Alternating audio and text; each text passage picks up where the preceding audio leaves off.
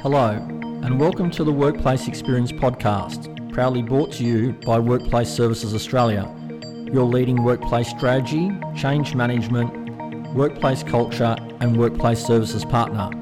My name is Bly Williams. I'm a senior flexible working strategist and workplace culture audit expert at Workplace Services Australia. This is the 11th episode of the Workplace Experience Podcast.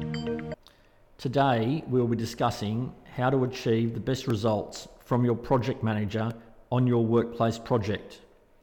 Every industry, no matter if it's residential, commercial buildings, industrial, workplace fit-outs, education, or healthcare, just to name a few, all have their individual tricks and traps for the project manager. It is essential that the project manager that you engage has experience in workplace. You're not building a block of apartments. On many projects, I see the designer, the client, and eventually the end user often being very dissatisfied about the final product that is delivered by the project management team.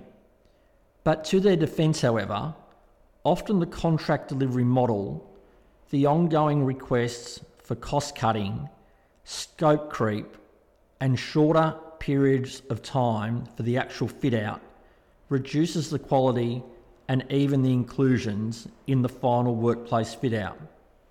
This is what I refer to as old school PM, where you have challenges around fixed price contracts or the DNC model with massive liquidated damages clauses that all contribute to a toxic culture and impacts the product that is delivered. Between the project manager and the client, and subsequently other professionals, this toxicity can run through the entire team. So now, let's talk about the new world of project management for your workplace project. Make sure your PM is engaged early.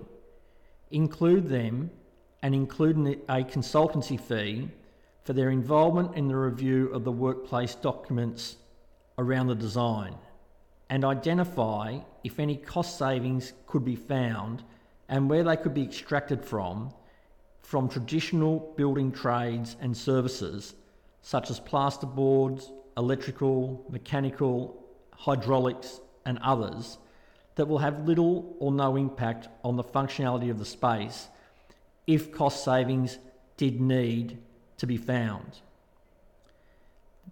Their review should also examine build-ability.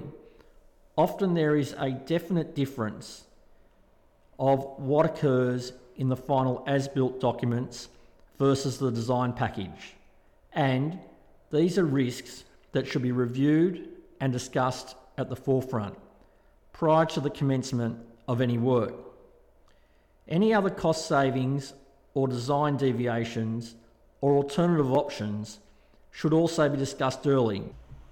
The strategist and change team should lead these discussions as they still need to be the focus point at this stage of the project to ensure that what is going to be delivered to the occupants meets the outcomes of the workplace strategy and subsequently the design brief.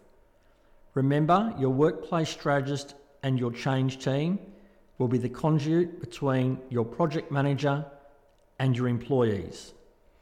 Ensure your PM has workplace project management experience. I might sound like a broken record, but this experience will allow them to ensure the sequencing of trades are maintained, to ensure the project is kept on track in terms of both time and budget. It will also ensure individual subcontractors will deliver their work in a manner that contributes to the successful delivery of the required outcome. For example, audio-visual solutions in meeting rooms or collaborative spaces. Now let's look at the new project management delivery model, which appears to be becoming more attractive to clients. Either the design, bid and build model, or an integrated project delivery model, where base building, tenancy fit out, and FF&E are all delivered by one project management team. There is a few advantages in this model for the client. The robust due diligence that feeds into the design brief from the workplace strategy activities and also the change management challenges and support can be incorporated into both of these delivery models. This means the client does not need to raise separate business cases for the funding of these activities, and also provides early participation of these two subject matter experts into the project, which from experience has always led to a better result for the client and their employees. The integrated project model also allows for a one-stop shop for any building defects, warranty claims and rectification and other maintenance matters once the project moves from its project status to business as usual. This means, from a BAU perspective, it makes ongoing management of the workplace fit out to be easy.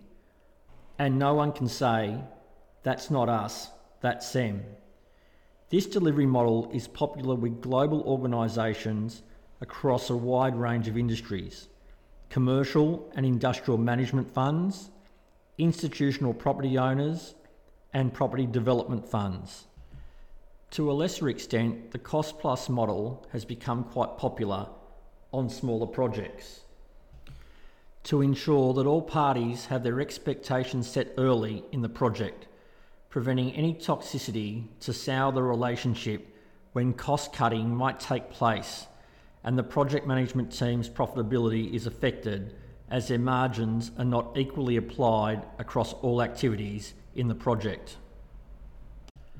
I would also recommend that the FF&E procurement is managed by you or your workplace strategist or expert workplace change manager. This will ensure that the FF&E package is not compromised on its quality or functionality for the occupants to deliver an extra profit to the project management team. So on that note, thank you for joining us for episode 11. Please see the show notes below, leave us your feedback or subscribe.